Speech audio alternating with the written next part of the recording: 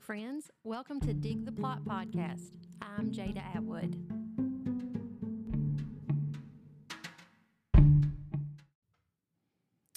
Hello.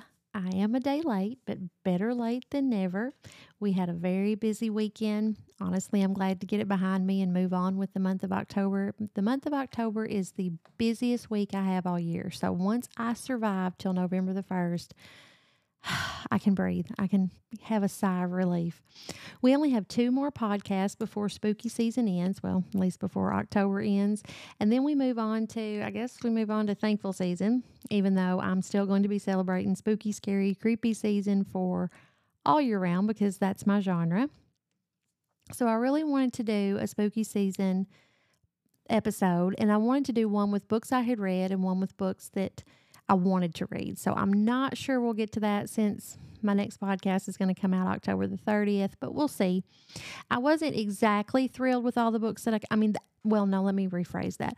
I have come up with several of my favorite books for this podcast, but I did want even more, and I wanted to pick things that were different that I don't see a lot, but I couldn't leave this one out, and I just finished reading it, I think yesterday morning, and that is The September House by Carissa Orlando. We read this for our thriller-obsessed buddy read, along with Silence for the Dead by Simone St. James for the month of October, and I'm going to probably review that next week, and I'll just go ahead and give you a little FYI. It's not really very scary, but The September House, on the other hand, is all the things: spooky, scary, creepy, thrilling, shocking, dark humor, a haunted house, a haunted marriage, suspenseful. Trust me when I say it is all the things, because it is all the things. When Margaret and her husband Hal bought the large Victorian house on Hawthorne Street, they couldn't believe that they finally had a home of their own. Now, they both had grew up. Neither one of them had ever owned a home. They had rented, moved constantly, and really didn't have a stable life, so they couldn't wait to be settled in their dream home. But then came the hauntings. Every September, the walls dripped blood. The moaning turned into nonstop screaming. The ghosts of former inhabitants appear, and all of them are terrified of something that lives in the basement. Most people would move, but Margaret is not most people. This was her house, and she adapted. After all, you can survive anything. I think I proved that this weekend. But in all seriousness, that was just her attitude. She had a great attitude with everything she faced, and she faced horrifying things. But after 4 years, her husband Hal, she just can't take it. He can't take it anymore. He leaves abruptly, not taking anything with him. Now, Hal and Margaret have only one daughter, Catherine, and she had already moved to college when they moved in the house. So I don't even know if she had visited. Once she left, she left. So Hal had stopped returning phone calls and texts. He would not answer the phone for Catherine, which they had a rocky relationship, but she insisted on coming home to try and find her missing father. Now, Margaret was not looking forward to the visit because it's September. Margaret's also scared to face about what has happened to Hal. I think she kind of knew, but she really just didn't want to face up to it. This book, oh my gosh, was an easy 5 stars. Honestly, it might not be the most horrifying book, but it had plenty of horror for me. There's probably people out there that read horror daily, and they're probably like thinking, oh Lord, this is not scary at all. But no, for me, it was scary. It has bleeding walls. It has Frederica, who is a housemaid who lived in the home, whose husband split her head wide open with an axe. But trust me, you're going to love Frederica, and you're going to wish you had a ghost in your house named Frederica. There's a 9-year-old boy that likes to bite Elias, and a little girl who keeps pointing to the basement door that Margaret has to keep hammered shut. There's killer birds that hit the house all day long that just pile up in the yard. She has to go out to the yard and clean all those up before Catherine gets here. And, of course, the pranksters come out in September. So, now in anticipation of Catherine's arrival, the blood's already started going down the walls. The screaming's already started. Margaret had Father Cyrus come to pray over the house. Now, her and Hal had done that, I think, several times, and it just offered a reprieve for maybe a week. Maybe a little longer. It just kind of put the ghost in their place and calmed everybody down. So she did that. She also dug up the bones of Elias's mother, And that usually calmed him down. And he was crazy. He would fly through the air and attack you. He had fangs and he would bite. And he especially hated Hal, or either really liked him, I'm not sure, but he stayed in his office all the time. But Hal definitely saw him as his nemesis. But when she would dig her bones up, I guess they came together and he would get preoccupied with her. This book explored so many unexpected topics like abuse, mental health issues, survival, alcoholism, and Margaret definitely learned how to survive because, like I said, everything is survivable. You just have to learn how to cope with things. She really did, I don't know if it's admirable or not. There were definitely situations she should have removed herself from, but then again, I did admire her. She looked at her situation and she learned how to best control it as she could to survive and live and do what she could. It was really a great story, I thought, as far as what kind of person she was. It's completely told from her point of view. She was hilarious. Things would happen that had never happened before. And I mean, you're going to see it and I'm going to say it and you're not going to laugh, but it's going to be like, well, this is new when new things would happen. And I just really liked her. Like I said, I just I admired how she handled everything just to stay in this house, her dream home. But at the same time, oh my goodness, her story was also heartbreaking. It really was. And then you have Catherine, the daughter, and she was a lot. Now, she was just kind of unhinged at times. I didn't care for her. I didn't like her personality, but the two personalities is what made for their mother-daughter relationship. And Catherine was a whole lot like her dad, Hal. So her personality was important to this story. And I'm going to say this, and I've probably got friends that listen to this and they're like, those are not words that should come out of your mouth. But I've read these words several times when describing a book, and this was what came to mind when I was writing this review. It is a perfectly stunning debut book for Carissa Orlando. To me, she knocked it out of the park. It's perfect to read in October. I highly recommend you buy this book, get it on your Kindle.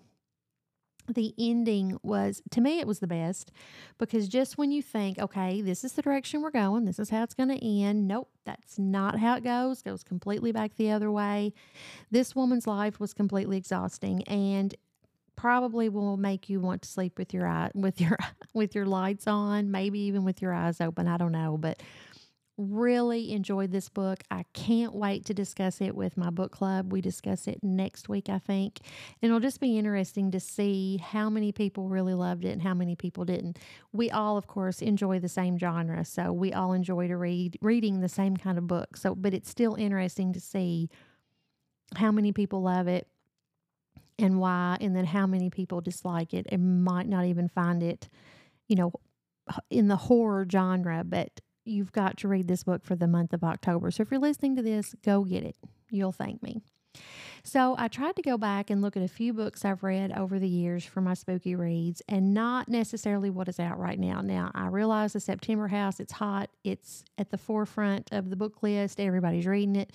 It's all over Instagram, but it deserves to be. So I started thinking about some of my all-time favorite reads, and one of my all-time favorite books was Winter People by Jennifer McMahon.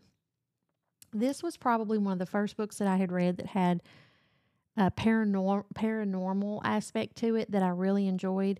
I read it a long time ago, but it has been one to stick with me. So in West Hall, Vermont, it's always been a town of strange disappearances. Probably the most mysterious was Sarah Harrison Shea in 1908. Now, she was found dead in the field behind her house just months after the tragic death of her daughter. So then you come to present day, and 19-year-old Ruthie lives in Sarah's farmhouse with her mother, Alice, and her younger sister. Now, Alice has always insisted that they live off the grid, which is now a decision that's going to have horrible consequences when Ruthie wakes up to discover that Alice has vanished.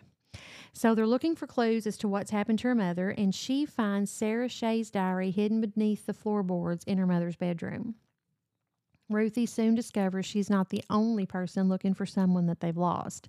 Now, this story flips between the past and present day, and let me tell you, the past is going to be what keeps you reading this book. If So you just need to ask yourself, if you could bring a loved one back from the dead, would you? Even if you knew the danger of the consequences. It's definitely giving Pet Cemetery vibes. I found it creepier because it was people. Um, really, really love this book. Like I said, I have read this several years ago. I would say in 2016, possibly 17. Feel like it's more like 16. So it's been a while, but it has just been a book that has stuck with me. So The Winter People by Jennifer McMahon. Okay, so let's switch to Stephen King. You can't not read a Stephen King book. I mean, he is the king of spooky. And of course, you've got the favorites: Pet Cemetery, Misery, It, Carrie, all the classics, The Shining. But now my favorites are a little bit different. And I mean, I like all those, but I wanted to point out just a couple that I just really enjoyed, probably a little more than those. And the first one was Needful Things. It was another book, just like The Winter People, that stuck with me after I read it. Leland Gaunt opens a new shop in Castle Rock called Needful Things. Anyone who enters his store finds the object of his or her lifelong dreams and desires. In addition to a token payment, Gaunt requests that each person perform a little deed, usually a seemingly innocent prank played on someone else in the town. Now, these practical jokes start cascading out of control, and soon the entire town is battling itself. Only Sheriff Alan Pangborn suspects that Gaunt is behind the population's increasingly violent behavior. To me, it was just so different. This was just a book that stood out to me, something that I've always remembered reading of his, which I guess really they all stick out because who can forget Cujo? Probably honestly can admit that I was scared to death of dogs because of Cujo. I will never forget the first time I saw that dog on the TV. It terrified me. I've never watched the whole movie and I have no desire to watch the whole movie. But Needful Things. Okay. The next one by King that I really enjoyed was called The Outsider. So, an 11-year-old boy's violated corpse has been found in the town park. Eyewitnesses and fingerprints point unmistakably to one of Flint City's most popular citizens, Terry Maitland. Now, Terry is a Little League coach, English teacher, husband, father of 2 girls. Now, Detective Ralph Anderson, whose son was on a team that was coached by Maitland, ordered a very public arrest of him. But Maitland has an alibi. But Anderson adds DNA evidence to go with fingerprints and witnesses. The case is ironclad, but Terry Maitland seems like a nice guy. So, do they got it wrong? That did not sound right. Do they got it wrong? Do they have it wrong? Or is he really wearing another face? And this book, let me tell you, the answer is as shocking as only King can be. Loved The Outsider. You can't go wrong with any King book if you want to be scared. Let's just be honest. I really want to read Holly. So, if I decide to do a podcast about books that I wanted to read during October, Holly was one of them. I was going to get it at the library. It's been checked out every time I've looked for it. But in the last week, I've read a couple of reviews, and they say he gets really political, which, let's face it, politics are a horror of its own. So I'm not really sure that I want to read it now. I don't know. I may just, if I don't lack of anything else, I may go ahead and read it. And I don't really know how much. I'm not sure how sensitive this person that wrote the review, although I have read more than one review that talks about the politics in this book. So I'm not sure. We'll see. I mean, worst case scenario, I start it and I don't finish it, but I'm sure I'll pick that up in the coming months. Also, just one more, which is popular right now, I did want to mention is How to Sell a Haunted House by Grady Hendrix. I reviewed this book in May, and I feel like I wrote one of the best descriptions about this book. It is The Shining, Chucky, and the Toy Story all wrapped into one. It has blood, gore, horror. It has puppets. I mean, this book, I'm pretty sure, and I should have read my review that I wrote before I started, but I can remember thinking, well, this ain't bad. And then you get into it and it's like, oh my gosh, what is happening? It is shockingly, to me, that's probably true horror. How to Sell a Haunted House was more horror than the September House, I think. Or they could be equal, I'm not sure, but those puppets in the haunted house did me in. But if you want to have nightmares, then you need to read this book because it is good. And you can go back. I did that podcast in May and listen to the complete review of that. I just hate to do it again since I've already done it. So, like I said, you can't go wrong with Stephen King. My favorite series, and if you followed me for any time on Instagram, you know that I do not like to read series books, but I love the Bill Hodges trilogy. Mr. Mercedes is the first book in that trilogy. There's 3 books. Loved every single one of them. That's definitely one series that I can highly recommend. The thing with King books, they're huge. They're huge books. They're small writing and they're long chapters. Though that can get me. Maybe if he had larger writing and shorter chapters, but a lot of times I'll pick them up and I'm like, gosh, it's going to take me so long to read that. And there's so many other good books out there. But I'm hoping there's several more besides Holly that I want to pick up. So maybe this winter. So that's it for this week's Spooky Reads. Be sure and join me next week for more book reviews.